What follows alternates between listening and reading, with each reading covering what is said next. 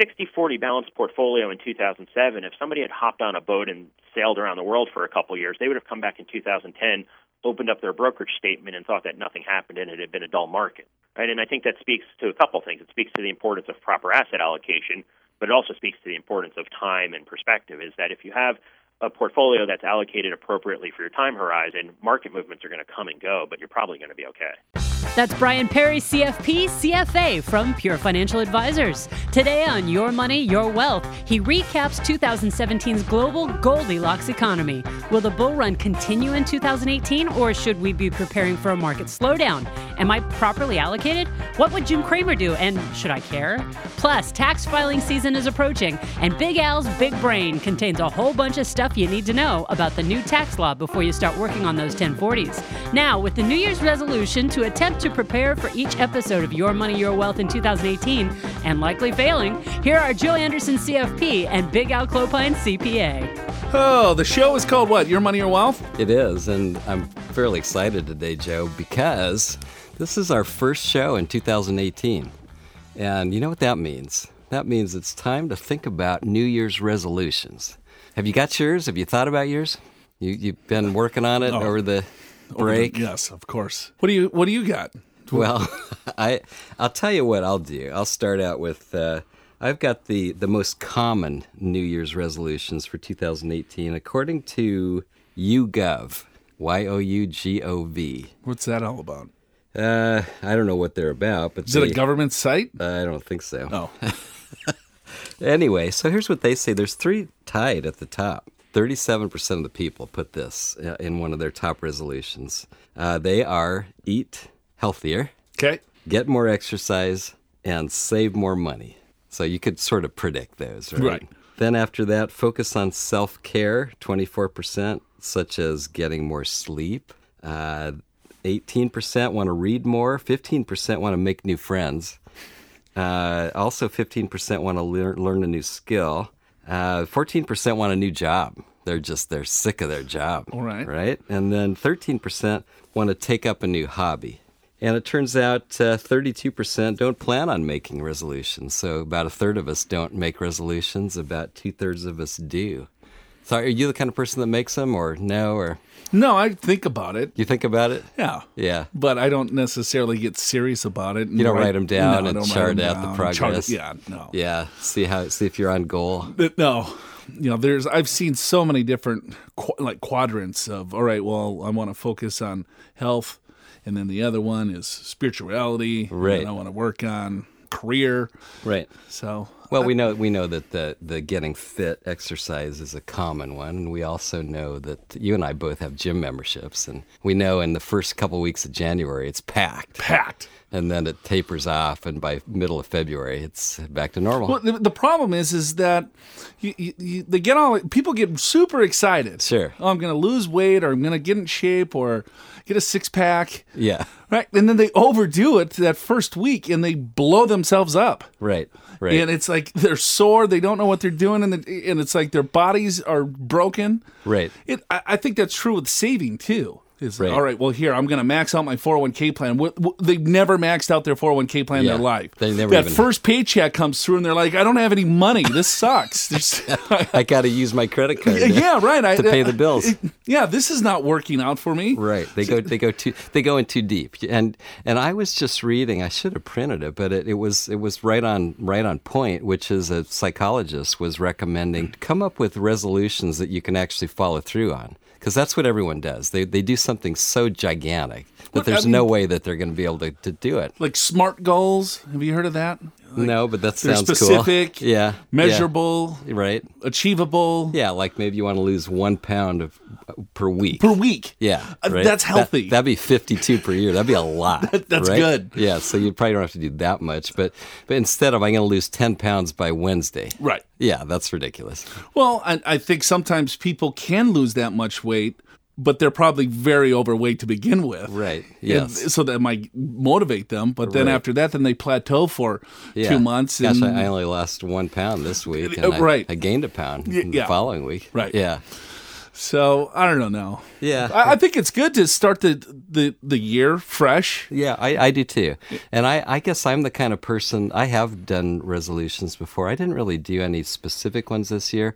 And my reason for that, Joe, is that I'm trying to do things all throughout the year. So it's not just at the start of the year. I mean, for example, right at any one period of time, I got several things going on. Like right now, I'm learning Spanish, which I learned a bit last year, and then I put it down, but I'm getting back into it because I'm going to Chile in February, and they speak Spanish down there. I like your accent there, too. Yeah, Chile, yes, right? Been working on it. Yeah. Hooked on phonics. Yeah. Soy de San Diego. Got it. Yes. Anyway, and I'm getting back into guitar. Ryan is at home right now for a year of study. And so he's really good at guitar. I've been playing guitar longer than he was born, but he's now surpassed me. So I'm taking lessons from my son. So I'm getting back into guitar, and of course, I've got fitness goals. But I always have fitness goals, and I want to eat more healthy. Which I had a couple weeks before Thanksgiving where I tried something new. It was pretty much vegetable based with a few lean meats, proteins, and I really did feel a lot better. And then Thanksgiving hit, and then I got sick, and then Christmas, and so it's like, okay, now it's time to get back on that thing again. Vegetables, just greens. Greens, yeah, all kinds of vegetables. Oh, you're just gonna live forever. So right, I'm supposed to live to 120. They say. You look like you're 30, so you're on your way. I'll take that as a compliment. Yeah. So anyway, I guess that's how I do it. I always throughout the year have different things going that I'm working on, and I think that's healthy. But by the same token, Joe, I do think one of the things I like about the New Year's weekend, I actually don't necessarily care for the New Year's parties. It's not really my deal. I was in bed before 10 myself. But what I do like about it is, unlike Christmas, which is wonderful and fun-filled, family, all kinds of activities, there's not that much to do over New Year's, and you can kind of relax and reflect upon what happened last year, what you'd like to do differently in the coming year. And I always do my Clopine Financial Summit. Yeah, at Chili's? Haven't. Or was it Applebee's this year? I don't know where we're doing it. But I haven't done, I prepared some stuff. I haven't gone over it with Ann yet. Got it. But yeah, so I'm very excited about it. So what do you do in your financial summit to help our listeners out here? Well, what I do is I start with a simple spreadsheet. A statement of net worth, and so that's just simply gathering up your assets and your liabilities, and then you compare that to prior years and see how you're coming. And some years I have a more detailed spending budget. I didn't really do that this year. We're actually doing fine on the spending and saving, but this is more of where we're at relative to where we've been the last few years and where we're going and what that means. So that's kind of more what this is, I would say. So you don't put you can't spend on this, or no, we can't do this, or no. It's more of a pleasant summit. Yeah, this is a pleasant. Oh, congratulations to us. We are so successful. Look at the big wallet on Big Al. Yeah, I'm going to need a bigger pat pocket for my wallet. It's so big. Yeah, that's what we do, and I'll probably bring up things. I already did bring up something which always happens in December. We spend too much. It's like, all right, ring it in. So ring it in because we max out our 401k before year end, and we max out our Social Security before year end. So there's a few months where we have higher pay. Right. So you get used to that. Yeah. So it's like, okay, now we're going back to it's a little bit leaner. Yeah, it's a little bit different. A little bit leaner. So let's make sure we're under control here. Right. Yeah, it is the new year, and what most people do have, getting their finances in order. And I think it's, to put it lightly, it's extremely important because we've talked about it on this show that most people are so ill-prepared for retirement. Right. And it's looking at starting something and then slowly, gradually, adding to that, specific goal. Right. It's not trying to, lose 50 pounds in a month or, get $1 million net worth overnight. It takes time, it takes patience. Yes. And it takes discipline. And you have to have a plan in place to make sure that you do that. If getting your portfolio in shape wasn't already one of your New Year's resolutions, make that one now. You've probably been with the same stockbroker or financial advisor for years. But friendships aside, when's the last time you formally reviewed your portfolio? Are they actively managing it? Are you considering or having conversations about Social Security, taxes, healthcare, and Medicare? If not, you're missing some critical pieces of the retirement puzzle. And these things could make a profound difference in how far your money could go in retirement. We'll prove it to you with our financial assessment. We don't just talk about stocks, bonds, and mutual funds. We'll get into actionable strategies on how you can pay fewer taxes, how to wring every nickel out of your Social Security benefits, how and when to withdraw money from your retirement accounts, plus inflation, healthcare, Medicare, and so much more. We talk about how to make every dollar break a sweat and go further in retirement. Your initial analysis won't cost you a dime, so you've got nothing to lose. Make that financial New Year's resolution, and we'll help you stick to it. Call 888-994-6257. What you learn in our assessment process could change everything. Get yours right now. 888-994-6257. That's 888-994-6257. The IRS just announced that the tax filing season will begin on January 29th. So, Joe, I know you want to file your return this weekend, but you can't. I know you're an early bird. No, I'm October. All the way. October 15th. Yeah, I'm October 15th and a half. Last year, they started their filing season on January 23rd. This year, it's January 29th. So what happens if I file my taxes, send it in? Well, they won't do anything with it. You can't electronically file it yet, first of all. And if you mail it to them, they'll just put it in a bin, I guess, and wait till they get to it. And the reason they do that is, as you can imagine, and even this last Tax Act changed things for even 2017. Not a lot, but a few things like medical deductions or 7.5% of adjusted gross income for 2017, where they were going to be 2010 for everybody, not just over 65. So so there's things that they have to change and update and so that kind of thing. So that's why they don't accept returns earlier. But yeah, January 29th is your first filing date. And we get a couple extra days this year. April 17th, which is my birthday. Oh, no. That's the filing date this year. Because another emancipation? Yeah, because April 15th is on Sunday, and April 16th is the emancipation holiday for the District of Columbia on the 16th. So they can't possibly have tax season on that day. Of course not. The last few years, it's seems always like it's been in on the my 17th, birthday. Yeah. Right? It seems like the last 10 years. It's like tax season's finally done, so I can finally have a cocktail late in the evening on my birthday. So anyway, so that's pretty good. But I guess alongside that, Joe, I wanted to talk about a mistake that we see people make. This is a law change, 3 years or so ago. And it's one that can be a really big gotcha, and you want to be very careful when you're rolling over your retirement savings because there's a couple ways to do it. There's a trustee to trustee transfer.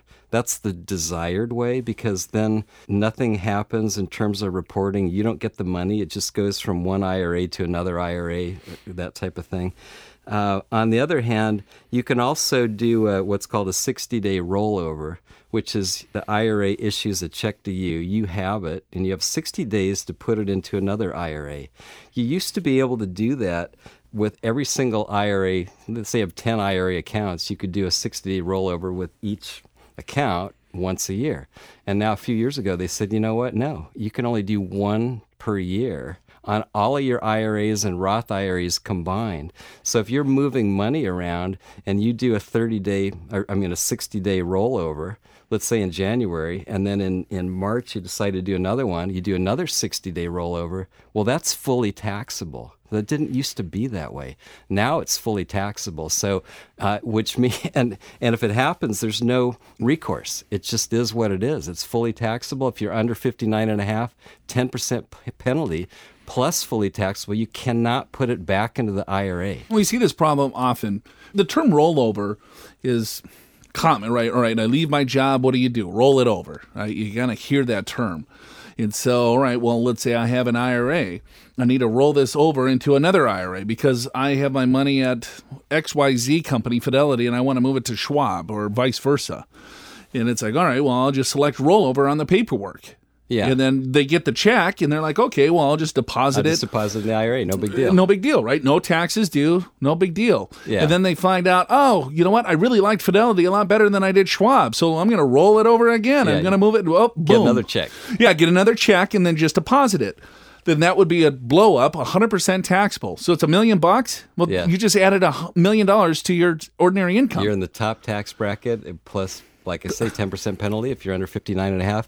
If you need a trustee to Transfer. transfer. Right, because it's made out to the custodian. If it was Right. just made out, and if it's coming from a 401k plan, so we were talking about IRA to IRA, but if it comes from a 401k plan and you select rollover versus direct rollover, they automatically withhold 20% taxes.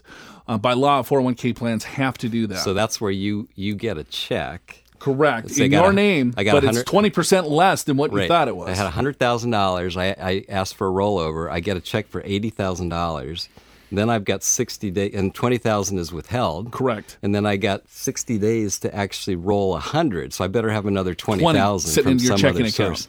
So make sure you do direct rollover. Right. Yeah. If that happens, like rollover, direct rollover, okay, I'm going to select rollover. How are we supposed to know this? Right, stuff? it's so crazy.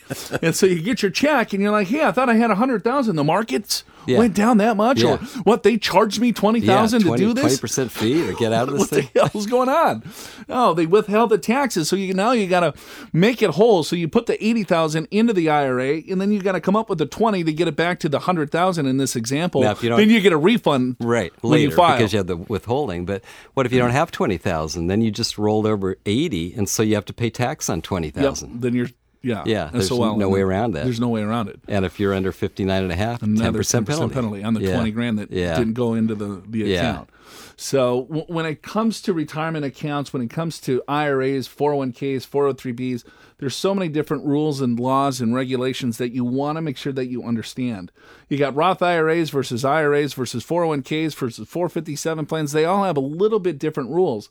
So when a lot of people are retiring, and when they're taking dollars from these accounts, you just want to make sure you know what you're doing, because it could blow up. I mean, how many times have we seen people completely destroy their retirements just because of simple mistakes? Well, it happens all the time. And I mean, just a simple one we saw a few months ago is someone withdrew about $300,000 out of their IRA to pay off the mortgage. Right. And they had paid off their mortgage, and they had no money. They basically didn't realize they'd have to pay tax on $300,000. Now, fortunately, they were able to do a quick refi to get that money back, to put it back into the IRA. But it's good thing that they came to us within that 60-day period. Because they're like, well, I'm in the 15% tax bracket, so I'm going to pull my $300,000 out and I'll pay 15% tax. Right.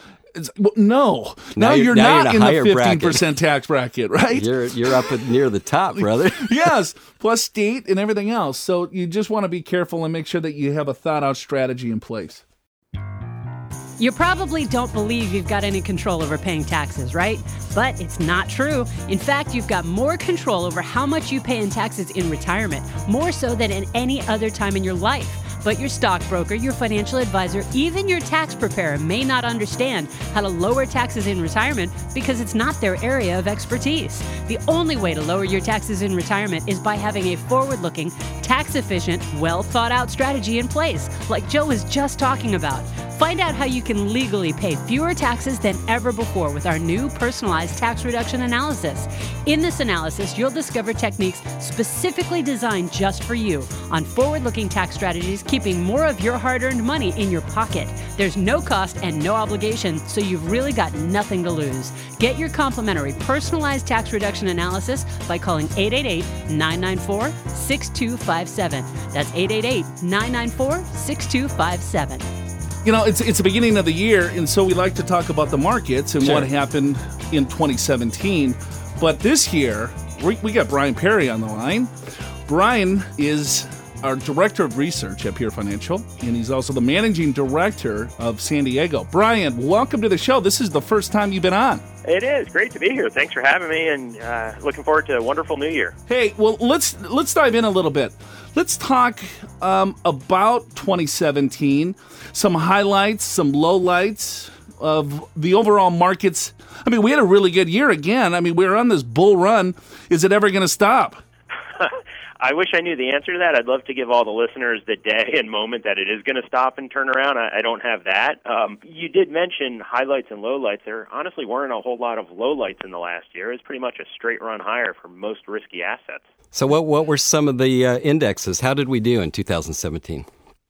U.S. stocks, if you look at the broadest measure, the Russell 3000, we were up about 21%, which sounds good until you take it in context of the rest of the globe, where there were approximately 3 dozen other countries that actually had stock markets that outperformed the U.S. So, countries as diverse as Austria, Singapore, Poland, and Peru all did twice as better than as the U.S. And a lot of that had to do with just global growth. Back in October, the IMF, the International Monetary Fund, raised the global economic outlook for 2017 and 2018. You had consumer confidence in Europe hitting a 17-year high. You had consumer confidence in the U.S. hitting a 13-year high. So really synchronized good news around the economy, what in the 1990s people referred to as the Goldilocks economy in some ways. So back in the 1990s, we had an economy where you had strong economic growth, but it wasn't so strong that it prompted inflation. And in a lot of ways, we're in a similar environment now where we're seeing synchronized global growth, but relatively muted inflation, and in a backdrop of still relatively accommodative monetary policy that's led to really strong returns for most stocks. It's funny that international stocks outperformed U.S., but there's this home bias that people have, and I think a lot of individuals might have missed out on some, even greater returns because, they might have just kept their money in the U.S. Oh, that's true. I mean, study after study shows that the vast majority of people keep most of their portfolios in U.S.-based stocks. And, and it goes even further than that. If there are even regional biases where if you look at the percentage of, for instance, financial stocks held in portfolios, people in the northeast of the United States are way overweight financials. And the same holds true for energy in the Southwest and tech on the West Coast. So we all tend to want to buy what we know the best, but theory and experience prove that that's not the best idea. Yeah, I've seen that too. Like in Atlanta, a lot of people have Coca-Cola in their portfolios. And San Diego's Qualcomm. Yeah, San Diego, was. It was, yeah. What other tidbits do you got for us? Yeah, so if that was 2017, it was a year where almost everything did well, but not everything. So, if you looked at the U.S. stocks, if you bought tech, you were up 39%. If you bought energy or telecom, you actually lost money. And so, I think that gets back to the story of you want to diversify both globally and then across sectors. And, and of course, we're talking about the past, but there's an old saying in the investment management industry that you can't eat past performance. And so we'll see what 2018 holds, because although there aren't any storm clouds imminently on the horizon, I do think that potentially there are a few things out there that could I don't want to say upset the apple cart, but could slow down what's been a rise straight upwards. What are some of those things? One is just time. A lot of people have cited the fact that we're in the middle of the third longest economic expansion since 1900. I don't give that too much credence because although it's been a long expansion, it's been a little bit weaker than some previous expansions. But two things I do kind of have on my radar are, one is just tighter monetary policy. And so a lot of the market gains over the past 7 or 8 years have been prompted by the zero interest rate policy, not just of the Federal Reserve, but of central banks around the world, including in Europe and Japan. And we're seeing an end to that. We're seeing the U.S. Central Bank last year raised rates 3 times. Forecasts are for another 3 times next year. We're seeing central banks in Japan and Europe, although they've not started to raise rates, they've become less accommodative and are backing off of some of their quantitative easing. So I think that tighter monetary policy could come into play. And that shows out in the, not to get too technical, but if you look at the yield curve, which could be a good indicator, and that's essentially a graph of different treasury maturities and what their current yields are. When you look at that, when the difference between long-term treasury yields and shorter-term treasury yields tends to dissipate, so when that difference shrinks, that usually leads to an economic slowdown, or at least tends to forecast an economic slowdown. And that differential has shrunk quite a bit over the last year, so that'll be something to keep an eye out. And then the flip side of that is just higher inflation. And so the most market participants think that the Fed and other central banks are going to be able to continue to slowly increase policy rates and not take away the proverbial punch bowl. But one thing to keep an eye out is that we have seen inflation tick up slightly both in the U.S., the U.K., and a few other countries. And if inflation with a tight labor market that we have does begin to pick up a little bit more than expected, you could see central banks react more aggressively, and I think that would be something that would potentially hit stocks and send them to losses. So when you're looking at higher interest rates, or if the Fed increases interest rates over the next year, so what would that potentially do to someone's bond portfolio, and what should they be concerned about? Yeah, so I think it's important to keep in mind that when the Fed raises interest rates, they only control overnight lending rates. And so most people don't just own, for instance, a money market. A money market will see a pretty quick response to the Fed raising interest rates, but longer term, 5-year, 10-year, and the like bonds tend to move independently of the Federal Reserve, and although the Fed will influence those are highly susceptible to inflation expectations and growth expectations. And so, for instance, if a 10-year Treasury in a rising interest rate environment, if rates go up 1%, a 10-year Treasury would lose about 9.5% if that happened instantaneously. And that's a proxy you'll often see thrown around in the media. But I don't think it's a good one, and I think it's a lot of times thrown out there as a scare tactic for individuals that they should abandon bonds. The reality is that the average bond portfolio people own should be concentrated in short and intermediate term bonds. And so maybe the interest rate exposure of that portfolio is 3 or 4 years as opposed to a 10-year Treasury, which has an interest rate exposure of 9.5 years. And so in that scenario, let's say interest rates go from 2.5% to 3.5%, you're probably looking at a flat year in the bond market or something like that, maybe minimal losses. So it's important to keep in mind that even if interest rates do move higher, as long as they do so in a controlled manner, bond portfolios properly allocated aren't going to explode. And they still continue to fulfill that role, too, of diversifying away from stocks. I always look back at 2008, where stocks fell 37% measured by the S&P 500, and the main bond market indexes were up north of 5%. So that's that diversification you're looking for from bonds to diversify away from your stocks. Your current advisor or stockbroker is probably giving you only one small sliver of the entire retirement story. That's a problem because chances are you're missing the most significant pieces of the retirement puzzle. In order to retire successfully and comfortably, you need the whole story, and everything needs to work together. You can see that with our personalized assessment. There's no cost or obligation, so you've got absolutely nothing to lose. In this customized face-to-face meeting, you'll discover concrete steps to mitigate your risk, simple strategies to convert your savings into income in retirement, how to avoid the retirement tax trap that could needlessly cost you tens of thousands of dollars in taxes, penalties, and fees, how to protect everything you've worked for from the surprising cost of healthcare, Medicare, and long-term care, plus how to avoid the simple retirement planning mistakes that could cost you thousands. This analysis is ideally suited for people who are recently retired or retiring in the next 5 to 10 years. If you learn one thing in this meeting, it could change everything. Get yours by calling 888-994-6257. Don't leave anything to chance. Call right now. 888-994-6257. That's 888-994-6257. Welcome back to the show. The show's called Your Money, Your Wealth. Joe Anderson, Big Al, hanging out. We got Brian Perry with us today. He's a chartered financial analyst, a CFA. He's our director of research at Pure Financial Advisors. So, Brian, given the fact stocks have just had a great year, and actually we're, 8-year bull run, and so how much more could there be? And then bonds, interest rates are near all-time lows, and if interest rates go up, bond prices go down, then it gets really confusing as to what should we be doing now, or should we just be maintaining the course?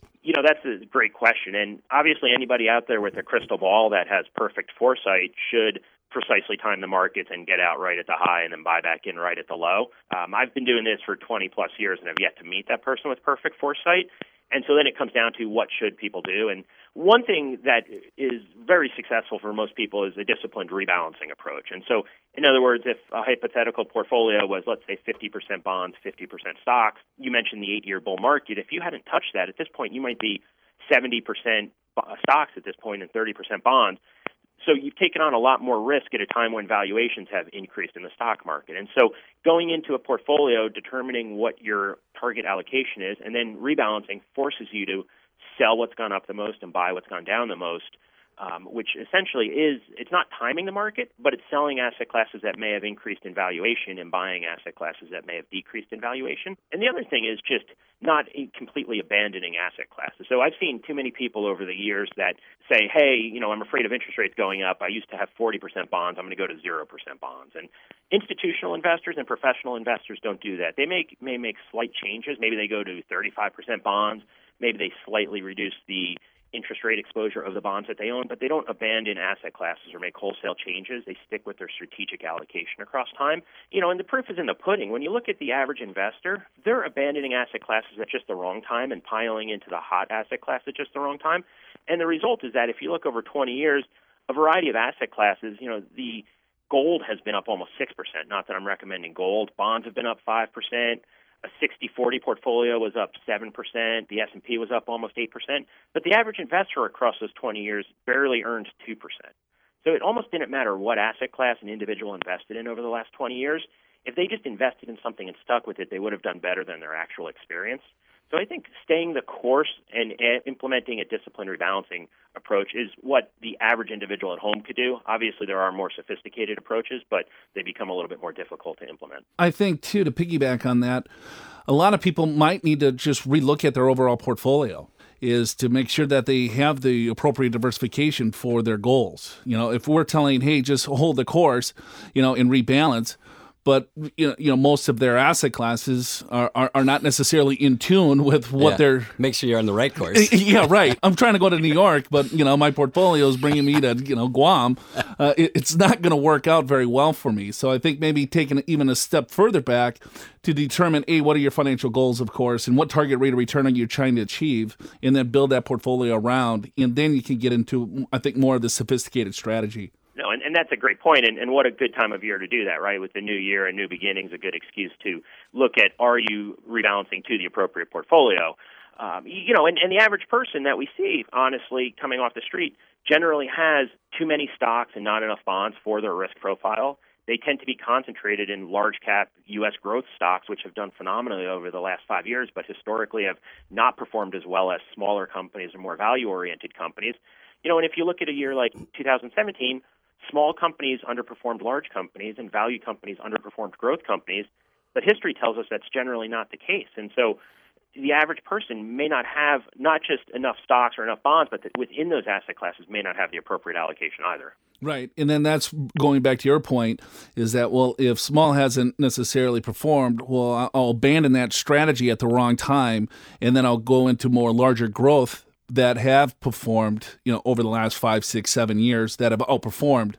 And that doesn't necessarily mean it's going to continue to outperform. It's probably a better time to rebalance strategically to get more money in asset classes that have underperformed. Exactly. And I'm generalizing a little bit here, but if you look at institutions as a whole versus individuals as a whole, what an institution would do in an environment like this would be that they would sell some of their large U.S. growth companies and buy some of the small U.S. value companies. What individuals taken as a whole tend to do is they tend to buy more large cap U.S. companies and sell some of the few small companies that they did own. So the exact opposite of what institutions do. And say what you will, and institutional investors are far from perfect, but they do tend to bring a greater sense of discipline and a more strategic approach to their portfolio management than the average individual. Well, because there's no emotion tied to it. It's based on more of science and a process versus emotional trigger that's going to get me in or out of the overall markets. Yeah, absolutely. I mean, and we could get in a whole conversation right around behavioral finance and the ways in which individuals shoot themselves in the foot, or investors in general shoot themselves in the foot. But you're right. When you're managing somebody else's money, it's a little bit easier to remove emotion. And that comes back to having an investment policy statement and a financial plan, right? The institutions all have an investment policy statement which lays out what they're trying to accomplish, what their goals and constraints are, and how they're going to get there, so that when markets go nuts, which eventually they will, even though we've had a smooth ride lately, they know precisely what they're going to do. If X happens, I'm going to do Y. It takes emotion out of it, and that's one suggestion to give to all the listeners is get an investment policy statement and a financial plan in place in some way, shape, or form, because it removes emotion from the process, and you put that plan in place when you're calm and when markets are calm, and then all you do is execute it when markets inevitably become more volatile. I think that's a good point, Brian, because when you think about it, the most successful investors are investing for their own goals and their own purpose and sticking to that path, rebalancing as appropriate. And I think a lot of us, before we come to that conclusion, we assume that the best way to invest is to watch CNBC or whatever it may be and find out the hot stocks or the hot sector, and it becomes very emotional. And we tend to make a lot of poor decisions when that happens. You know, I often begin presentations. I've done them in offices where CNBC is on or whatever, in a brokerage office, and I'll walk in and ceremoniously, to start the presentation, I'll turn off the TV and then kind of drop the mic and walk out, pointing out that that's about the biggest value add I have, is that if people can tune out the media, the media is not there to help people become better investors. They're there to sell advertising and sell excitement and urge investors to do something. And the greatest example of that I have is that, for those that are familiar with Jim Cramer's show, Mad Money, over on CNBC, the producer of Jim Cramer's show used to produce the Jerry Springer Show, which to me tells you everything that you need to know about exactly what sort of target audience they're going after. Yeah, but to their point, I think with everything we do, right? Big Al, he wants to get better at Spanish and playing the guitar and being more spiritual. And no, was that part of it? No, but that's always part of it. He wants to be, Gandhi at some point.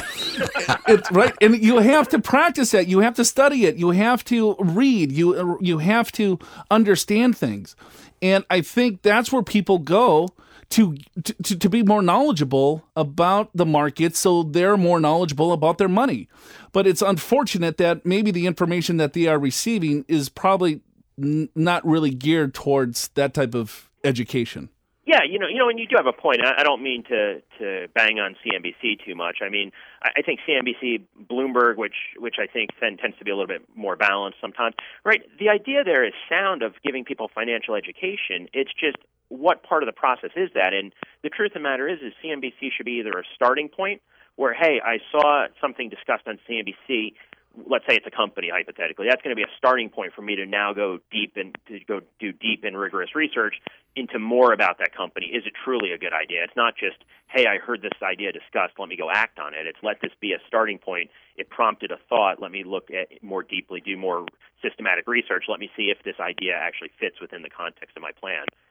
So, it's not that the information itself is bad, it's how it's used. And unfortunately, if people used it correctly, it would be great. But I think that most people tend to see an idea flashed up on the TV screen or an idea around a newspaper headline, and then they act on it instantly without taking into context, is this part of my overall financial plan, and then what additional research is there to be done in order to see if this idea is sound and makes sense. Yeah, and I think a lot of people, they confuse facts with opinions, and and some of these experts up there, they sound like they know exactly what they're talking about, and they're very bright people. But if you listen long enough or watch long enough, and the next hour you'll have just as bright a person with the absolute opposite opinion. And I think that's part of the problem is people say things that sound like they're facts and really they're opinions. That's so true, right? I mean, it's especially point forecast, right? So, hey, my year-end forecast for interest rates is going to be 2.96% on the 10-year Treasury. I mean, that's just picking a number out of thin air. They've done so many studies that most prognosticators can't even get the direction of interest rates right, let alone the timing and the magnitude of the move. I think having ideas and general thoughts around the direction of things sometimes makes sense, but trying to match a date and a precise level is essentially a fool's errand that is designed to draw viewership or readership. Yeah, so I think that goes back to your thought, which is have an investment policy statement for yourself, right? Get educated, absolutely get educated, but don't be swayed by opinions or events. An event that happens shouldn't necessarily change your investment policy statement. I mean, if you retire, then that's something that happened to you. That's different. But if an event happens in the world, you don't necessarily change how you go about things. 100% agree. I mean, most of what people should act upon to make major strategic changes are life events, like you mentioned, retirement, a death, the birth of a child or a grandchild, those sorts of things. Market movements, maybe they're incorporated tactically, but they shouldn't change your big picture strategy. And the analogy or the example I often use is the financial crisis, which I think we could agree, at least in recent decades, is the most turbulent period in the markets we've seen. A 60-40 balanced portfolio in 2007, if somebody had hopped on a boat and sailed around the world for a couple of years, they would have come back in 2010, opened up their brokerage statement, and thought that nothing happened and it had been a dull market. right? And I think that speaks to a couple things. It speaks to the importance of proper asset allocation, but it also speaks to the importance of time and perspective, is that if you have a portfolio that's allocated appropriately for your time horizon, market movements are going to come and go, but you're probably going to be okay.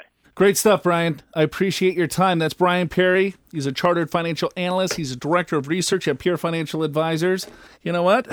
I don't think I could have done that better myself, bud. I'm sure that you and I would have botched it, so thank you, Brian. That would have been like a 7-second. Yeah. Market's up. Dow Jones up 25.2. Okay. We're good. All right, we're good. Oh, I got this one chart. 295% since 2009. Okay. Al, what else do you got? I got Wilshire 5000 plus 18%. San Diego listeners, if that left you with any financial questions at all, you can meet Brian Perry and ask those questions in person. Join us for a 1-hour lunch and learn on Thursday, January 25th in San Diego. Look back and review 2017's major headlines, discuss what may be ahead in greater detail, learn what the data is telling us about the economy's health, what financial experts predict for 2018, and which details you should pay attention to. Visit purefinancial.com/lunch to register for this free event. Lunch is included. Hurry, this market update lunch and learn is coming up fast and seating is limited, so RSVP right away. Visit purefinancial.com/lunch. Time now for Big Al's List. Every week, Big Al Clopine scours the media to find the best tips, do's and don'ts, mistakes, myths, and advice to improve your overall financial picture in handy bullet point format. This week, 9 things you need to know about the new tax law. So if you haven't been paying attention, we've got a new tax bill that was passed in December by the House and Senate, also signed by the President in December. So we kind of have a new tax system for 2018. So there's a few things you need to know. And I'll go over this list and we'll have a little discussion, Joe. But the first thing is there's new individual tax rates and brackets, because before we had 7 brackets starting at 10% and going to 39.6. Now we have brackets, still 7 brackets starting at 10%, but going to 37%.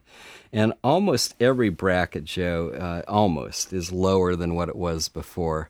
That maybe in one exception, the people that like if you're married and your taxable income is less than $19,000, that's a 10% bracket. That's the same as it was before. But then after that, from $19,000 to about $77,000, that's a 12% bracket. Prior, that was 15%. And then after the 12% bracket, it hits 22%, and then that was actually 25 before, and so on.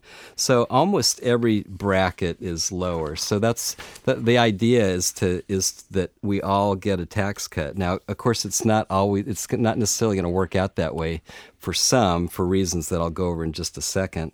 But let me continue. Number 2, and this is important, there's no change in taxes on long-term capital gains. There's been a lot of discussion on whether that was going to change or not. But and a lot of people still don't even really know this. There's 3 capital gain rates. A capital gain is when you sell an asset that you've owned for a year that's outside of your retirement account. You sell it at a gain, then you get a special capital gains rate, which is taxed at either 0%, 15%, or 20%, depending upon your income level. So got a question for you on that. And I read a few things. So the way I understand it, they kept it at the 15% threshold. So how it worked last year is that if I was in the 10 or 15% tax bracket, and as a married couple, that was roughly $75,000. So if I was below that, then my capital gain was 0 up to $75,000. Right. And then from $75,000 up to 400 some odd thousand, now I'm at that 15%. And if I'm in the highest rate, then I'm at the 20%. Right. And so my understanding is that they're not going to use the current rates. They're going to use the income from last year, or did they change that? Yeah, you're absolutely right. And so to talk specifically, the 0% bracket, in other words, you pay 0% tax on capital gains if you're joint taxpayer and your taxable income is below $77,199. That's different than the top of the 12% bracket, which is $77,401. They're almost the same. So for all practical Pretty close. purposes. Think about that when you're in the 12% bracket, you don't pay any capital gains tax. And the way that works, by the way, let's say you have taxable income of $50,000 before capital gains. So that means you have about $27,000 of room in that bracket. So you can accommodate $27,000 of gain without paying any tax. If you have $28,000 of gain, then you will pay tax on just $1,000. That's kind of how that rule works. And so to put this in practice is what you want to make sure that you look at, because a lot of you that listen to the show are retired, that have assets, that you're living off those assets. You might have retirement assets, you might have non-qualified or assets outside of retirement accounts. And so now it's really narrowing in to say, well, given the fact that we have lower ordinary income rates, right? So what makes more sense? What is my drawdown strategy going to look like? How much do I take from my non-qualified versus my retirement accounts versus Roth accounts? Because that ordering sequence may change on you this year than it had in the past. Well, that's right, Joe. And then it gets particularly tricky between the 15 and 20% bracket because, again, it used the levels that were going to be in force in 2018 if there had not been a tax change. So the 20% bracket for a single taxpayer for capital gains starts at taxable income of about $425,000 and married $479,000. That has zero relationship to the current tax brackets because, right now the 35% tax bracket starts at $400,000 for married, $200,000 single, and the 37% bracket starts at $600,000 married and $500,000 single. So capital gains, they used to, the way they came up with that before was when you hit the maximum bracket, 39.6, is when you had to pay that 20% the maximum capital gains bracket. That's right, exactly. And that's not the case now. And a lot of you might have larger capital gains. Let's say if you sold a property or if you had a highly concentrated stock that had a ton of gains in and you finally wanted to diversify or whatever. And so you just want to be careful to know where those thresholds are because they've changed. They have changed. The third one, Joe, is it got a bit of discussion in December because about the FIFO, first in, first out stock basis rule, because in the House plan, there was no such rule. In the Senate plan, what they said is when you sell stock outside a retirement account, you have to sell your oldest shares first. And so first in, first out, which means that you couldn't, because currently you can pick which shares that you want to sell. And if you're selling shares to raise capital and you don't want to have a lot of gain, you might pick the shares that have the highest cost basis. So you have a lower gain and keep the ones with a lower cost basis for some other time, right? And so so when the final conference bill came out, they deleted that provision in the Senate bill. So we don't have to worry about that. So we can still do specific identification. So in other words, if you buy shares of GE, let's just say, and you bought them over the years and you want to sell some, you can pick which lot, which shares you actually want to sell so you can have more control over your tax return and cost and gain. Yeah. Yeah, because if you have a lower taxable income, then you might want to have sell the stock lot that has more gain, right? Because then you're not paying capital gains tax on it. Yeah, and I think that's a good point. And people don't realize that strategy. Let's say you're in what is now going to be the 12% bracket. That means you're not paying any capital gains. So maybe if you need to raise some funds, maybe you want to sell the shares with the higher gain, at least to the top of the 12% bracket, because you won't pay any federal tax. Right. You may pay state tax. Like in California, you'll still pay state tax, although it's relatively small compared to federal tax and most others. California tax is high relative to other states, don't get me wrong, but it's low relative to the federal tax potentially. So there's that strategy. And sometimes, even when people don't need capital, they purposely sell stock because the gain is taxed at zero, and then they rebuy back that same stock so it has a higher tax basis so that when they finally do sell it later, they'll have a lesser gain. Right. That's called gain harvesting. Yeah. That's actually a pretty clever strategy if right. you think about it. Yeah, you just sell it and buy it right back. There's no 31-day wash sale right. rule because right. it's a gain, not a loss. Right. Joe, another one is higher standard deduction, but no more personal dependent exemption. So right now, it's the new standard deduction is $12,000 for singles and $24,000 for joint filers. This is up from about $6,350 for singles, $12,700 for joint filers. What a standard deduction is that's a free deduction you get for being an American taxpayer.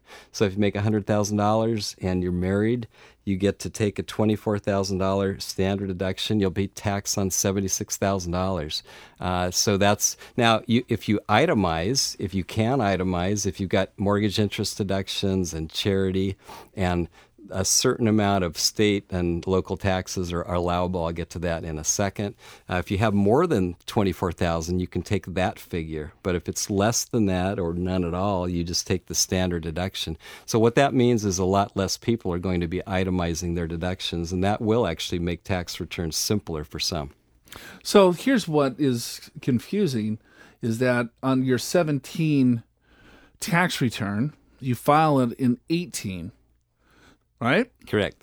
So I'm filing in 18 for my 17 taxes, but let's say if I didn't pay enough of my state tax in 17, then I lose that write-off completely, which is BS because I'm paying it for 17. Right. Well, you don't lose it completely, but there's a huge limitation. Okay. Well, if it's $10,000 right. in California, your property taxes are $10,000. Your state taxes are probably another 20. Yeah. That's the problem, and that's the fifth thing, which is there's now a limitation on state and local tax deductions, and it's this. So you add up your state tax, you add up your property taxes, whatever that number is, you cap it at $10,000. Let's say it's less than $10,000, then you take that figure. If it's more than $10,000, and a lot of people live in California, it's quite a bit more than $10,000. You just get $10,000, which is why you probably heard people complaining in high tax states like California, New York, New Jersey, that this is an unfair tax bill. We've lost this big tax deduction. So even though the tax rates are lower, many, not all, many Californians, particularly those in middle and high income brackets, could end up paying more in taxes. Right. And if there's any time to do tax planning, it's absolutely right now in the beginning of the year. Do not wait until the end of the year like most people do. Get it done in January. Understand what you can and cannot do, what the limitations are, how the tax law is going to affect you. I would encourage you to do it now. You know, taxes don't stop when your paycheck does, right? In fact, tapping your retirement nest egg comes with all sorts of new rules and opportunities. Instead of contributing to tax-deferred plans that reduce your taxes, you'll start tapping those savings for income and paying taxes at your regular rate, unless you're tapping into a Roth IRA. So as you near retirement, tax planning becomes more important than ever. But you must use a forward-thinking tax strategy because you've got more control over paying taxes in retirement, more than you think. Actually, more so than at any other time in your life. Find out how you can legally pay fewer taxes than ever before with our new personalized tax reduction analysis. In this analysis, you'll discover techniques specifically designed just for you on forward-looking tax strategies to keep more of your hard-earned money in your pocket. There's no cost and no obligation, so you've absolutely got nothing to lose. Get your complimentary tax reduction analysis by calling 888-994-6257. That's 888-994-6257. Joe Anderson here, certified financial planner, Big Al Clopine right next to me. We're breaking down Big Al's list, and of course it has everything to do with taxes. Yeah, well, that's because of the tax law change that took effect January 1st. These are the 9 things that you need to know about the tax bill. Joe, we're left off at number 6, which is there's new limits on the mortgage interest deduction. And it's simply this, which is nowadays and going forward, you can borrow up to $750,000 on your home, and that interest paid will be fully deductible. If your loan is greater than $750,000, some of that will be limited. And the way it works, it's a fairly simple calculation. Let's say you borrow $1.5 million, and all you can borrow to deduct is $750,000. So you take $750,000 divided by $1.5 million, that's 50%. Let's say the interest that you paid was $40,000, just to make up a number. So you get to deduct 50% of $40,000. That's how they do that calculation. If you have more than one loan, like some people have a home equity loan or a second mortgage, you add up both loans together and you do that ratio with both loans. You can't pick and choose. You can't pick the one with the higher interest rate. You have to average it. And so I thought home equity lines were not tax deductible. That's the second part of this, which is correct. So home equity lines, if they're borrowed for improvements, but not if they're borrowed for improvements, they're still deductible towards the $750. If they're borrowed for any other purpose, they're not deductible. Because the old rule was you could borrow $100,000 on your home, no questions asked. It was fully deductible. So that goes away. That went away basically effective January 1st. So that's gone. So if you have a home equity loan and it was used for improving your house, then that's okay. You can add that to your first mortgage, and as long as the total mortgage is less than $750,000, that works. Or if you have a second home, you can add those two loans up as long as the total of the loans are less than $750,000. That can still work. This is now if you had the old rule was $1 million. It's $1 million loan. So if you had $1 million loan before December 15th, you get grandfathered in. You can still deduct all that interest expense. Well, it's 1.1 with the home equity line. Well, it was, but no longer. So they only grandfathered in the $1 million loan. They didn't grandfather in the $100,000 home equity loan. So basically all home equity debt, unless it was borrowed to improve your home, is no longer deductible. Now, you can use, I'm getting complicated, but you could use your home equity loan to buy rental property, and then you would put that interest expense on the rental property statement, and that would be okay as long as you could show those funds were used to purchase that property. So you know how sometimes mortgage lenders will, when someone buys a home, they'll do something creative and do a 80-20 or 90-10. Yeah, two loans. Two loans together. And all of that was, for the purchase. Yeah, they call it acquisition indebtedness, and that still works. So I don't care if you have one loan or two loans or three loans to buy the home. You can, as long as they're secured on the home. But it's only now, let's say if someone had $1.1 million last year, then you're going to lose $100,000. Yeah, you're going to lose $100,000 of that, correct. And if you get a new loan going forward, it's only $750,000 on a new purchase. If you had the loan prior to December 15th, you can still deduct interest on $1 million. Got it. Yeah. Now, one thing that happens, sometimes people get a first and second loan. Maybe they get a second or third loan from mom and dad, and they just pay mom and dad interest. Well, that's not deductible unless it's actually secured by the property. So, and most people don't do that. So just be aware of that. Joe, the seventh thing also related to homes is there's no change in the home sale gain exclusion. 121 exclusion. Yeah, because there's a lot of discussion about changing that. So the rule is stayed intact, which is simply this. As long as you've lived in your residence 2 out of the last 5 years, it doesn't have to be consecutive. It's any 2 years out of those last 5. Then if you're single, you get a $250,000 exclusion. If you're married, it's a $500,000 exclusion. And that's each and every time that it's not a once in a lifetime. It's each and every time you sell your home, as long as it's you wait 2 years between each time that you do it. But I will say, because I get asked this all the time, I'm single. What if I get married a day before I sell it? Do we get the exclusion? Well, a ratio of like one day? You don't, because your spouse has to have lived in the home and own the home for 2 out of the last 5 years. Now, if they lived with you and co-own the home, right, even though you weren't married, that could still work. But no, not if they just getting married and so in other words, both parties have to own and live in the home for 2 out of 5 years. There was a discussion about that changing to 5 out of the last 8 years. That was actually in the Senate proposal, but the final conference bill retained the current 2 out of 5 year. Oh, there's a lot to digest here. There is, and we got even more after the break. Yeah. So, like I said, I think if there's any time to start planning, it's in the beginning of the year. Don't procrastinate with this. There's a lot of things that you want to make sure that you understand in regards to your overall financial situation. You've heard the old saw, nothing is certain except death and taxes, right? And you probably believe that you don't have any control over either, right? But that's not true, at least not when it comes to taxes. In fact, you've got more control over how much you pay in taxes in retirement, more so than at any other time in your life. But your stockbroker, your financial advisor, even your tax preparer may not understand how to lower taxes in retirement because that's not their area of expertise. The only way to lower your taxes in retirement is by having a forward-looking, tax-efficient strategy. Find Find out how you can legally pay fewer taxes than ever before with our new personalized tax reduction analysis.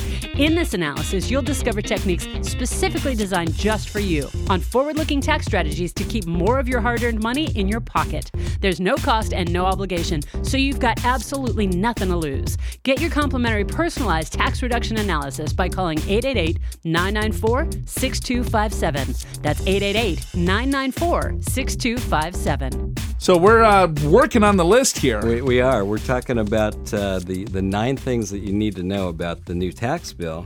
I think we left off at number 8, and I've got a few extra bonus items to throw in. Yes, so perfect. Just hang on for a second. So number 8, Joe, is expanded medical expense deduction for 2017 and 2018.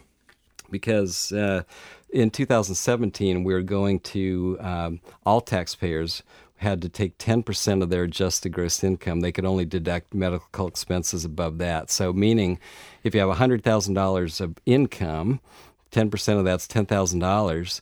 Let's say you have $11,000 of medical expenses. You take $11,000 minus 10. You only get to deduct $1,000 of medical expenses. So they made this change retroactive to 2017, which was it's 7.5%. So in my example, so it's now $7,500.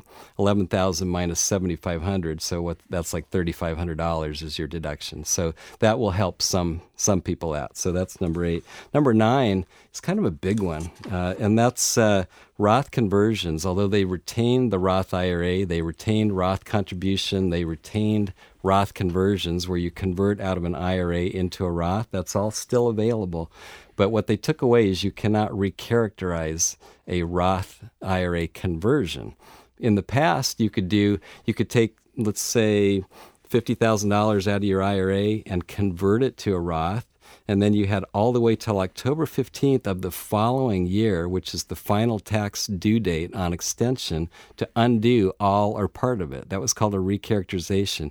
And that was pretty handy because people could do a Roth conversion just kind of thinking, well, maybe 50,000 is the right amount. And then the following year, they do their return and they realize, whoa, 50,000, that put me in too high of a tax bracket. I really should have only done about $20,000.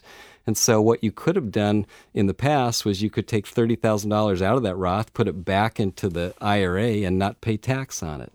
Now, they took that away, which means that although the Roth conversion strategy is still a great one, you're going to have to be a little bit more careful because you can't undo it. Right. I think a lot of individuals did Roth conversions. They listened to our show for years, and they're like, you know what? I like tax-free income. I think it makes sense for me to buy back my partnership from the IRA, because that's exactly what you're doing. If you keep monies in your 401k, 403bs, IRAs, all that money continues to compound tax deferred, which is great. But then when you pull the money out, now you're taxed at ordinary income rates. So it made sense for a lot of you to at least take a look.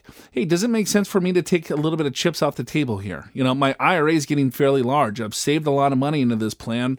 And you know what? When I get into retirement with my Social Security and other income, I might be in a higher tax bracket.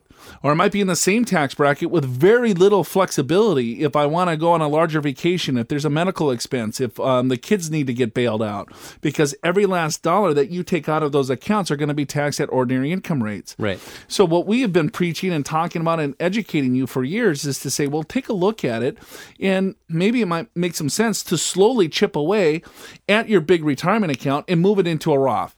You pay a little bit of tax up front, but then all future dollars will forever grow tax-free. So that is still absolutely one of the best strategies that the IRS has ever given us, is to do a Roth conversion. It's good for them. They get a little bit of tax money now. I think it's a lot better for us because then you get compounding tax-free income.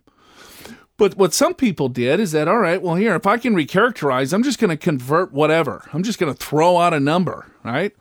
And then when they do their taxes the following year, they're like, wow, I didn't want to pay this much in tax. And then they can chisel back how much they converted back into the IRA with very little planning. Whatever they want. Whatever, right? yeah. So now you got to get tight. Yeah. You just want to make sure that you run a tax projection. You want to look at what do you anticipate your income to be.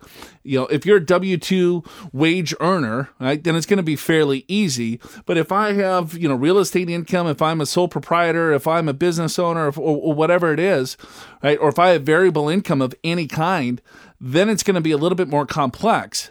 You still want to do conversions, in my opinion, earlier than later.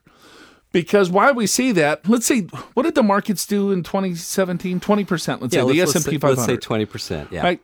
So if I did a conversion in January of 2017 versus December, right? And let's say I wanted to invest in the Standard & Poor's 500. So if I did it in January, I converted $10,000. Well, that $10,000 would have grown 20%, all in my Roth IRA. Which that whole $12,000 now would be tax-free. It all would be tax-free to me. Yeah.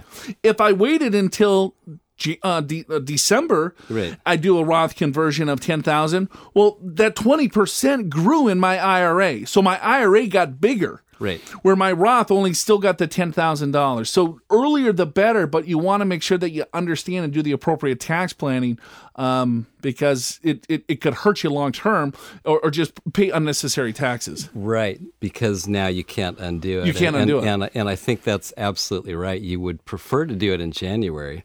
And I think if your income is steady, I think that is the right answer. I think you still go ahead and do the conversion early. Or you may, to be on the safe side, if you think you can convert 50,000, maybe you convert 40,000 in January, and then in December, true it up to another 10 if you want to, if you can accommodate it in your tax bracket, because then you'll know more about your income. Right. But if you are a business owner with variable income or you're a salesperson with commissions that change all the time, you're probably going to want to be doing your Roth conversion in November, December, when you are clearer on your income. Yeah. And then there's some cases where it doesn't matter what your income is. You got so much in the IRA, you need to do it. You need to do it anyway. So do it in January. Right. Yes. It depends. So those are the 9 things. I got a couple other bonus things here. One is the alternative minimum tax did not actually go away. Kind of. It got the exemption got increased. And the main reason we Californians were subject to alternative minimum tax was because state taxes were never deductible for alt min. Well, now we can't deduct our state taxes anyway. So I think it's going to be a moot point for a lot of people. A couple more things is the maximum child credit increased from $2,000 from $1,000 and up to $1,400 is refundable, meaning that if you don't even have enough negative income or tax, then you get it as a refund. That kind of helps make up for the loss of the exemption. And itemized deductions for miscellaneous itemized deductions, those are gone now. So you can't miscellaneous itemized deduction, like unreimbursed employee expenses, tax prep fees, and the like are not deductible. And how about this one, Joe? You can, starting in 2019, you can no longer deduct alimony payments if for a divorce agreement entered after December 31st of 2018. If you had a divorce agreement before that, you still can deduct those payments. Going forward, you cannot. Let's say if I was married and I have to pay an X, which I've never been married, right, and I don't plan to have an X. Right, that's a good plan. Right, that's my financial plan. You'll be fine as long as you don't have an X. Right, and I got to pay her $100,000. That would be taxable income to her, and I would get a tax deduction on my end. That's correct. That's how the law was up until this year. Is it still taxable income to her? No. So it's tax-free to her, tax-free, and no deduction for me. Yes, it's treated just like child support is currently, which is it's not deductible, but it's not taxable to the other side. Got it. So hopefully that will be factored into divorce settlements. Sure. I bet you the first few that happened in 2018, they may not know that. Yeah. Yeah, that would be tough. Whoops. Whoopsie-daisy. Boopsies. Oh, so that's why you have to plan. Don't plan on a divorce, but plan on your taxes. All right, and that's it for us. For Big Al Clopine, I'm Joe Anderson. The show's called Your Money, Your Wealth. We'll see you next week. So to recap today's show, tax filing season begins on the 29th of January. So make sure you've read the entire new tax law before then. Just kidding. But do resolve to talk to a professional before you file. Special thanks to our guest, Brian Perry, CFP, CFA, for our 2017 market recap. The bull run continues, but eventually there has to be a correction, right? What should you do? If your assets are properly allocated and you've got a strategy in place, you already know the answer to that question. If not, or if you have any financial questions, tax questions, or just need some clarification, call Pure Financial at 888-994-6257. We may even put you on the air live with Joe and Big Al to have your question answered on Your Money, Your Wealth. Subscribe to the podcast at yourmoneyyourwealth.com through your favorite podcatcher or on iTunes, where you can also check out our ratings and reviews. For your free financial assessment, visit purefinancial.com. Pure Financial Advisors is a registered investment advisor. This show does not intend to provide personalized investment advice through this broadcast and does not represent that the securities or services discussed are suitable for any investor. Investors are advised not to rely on any information contained in the broadcast in the process of making a full and informed investment decision.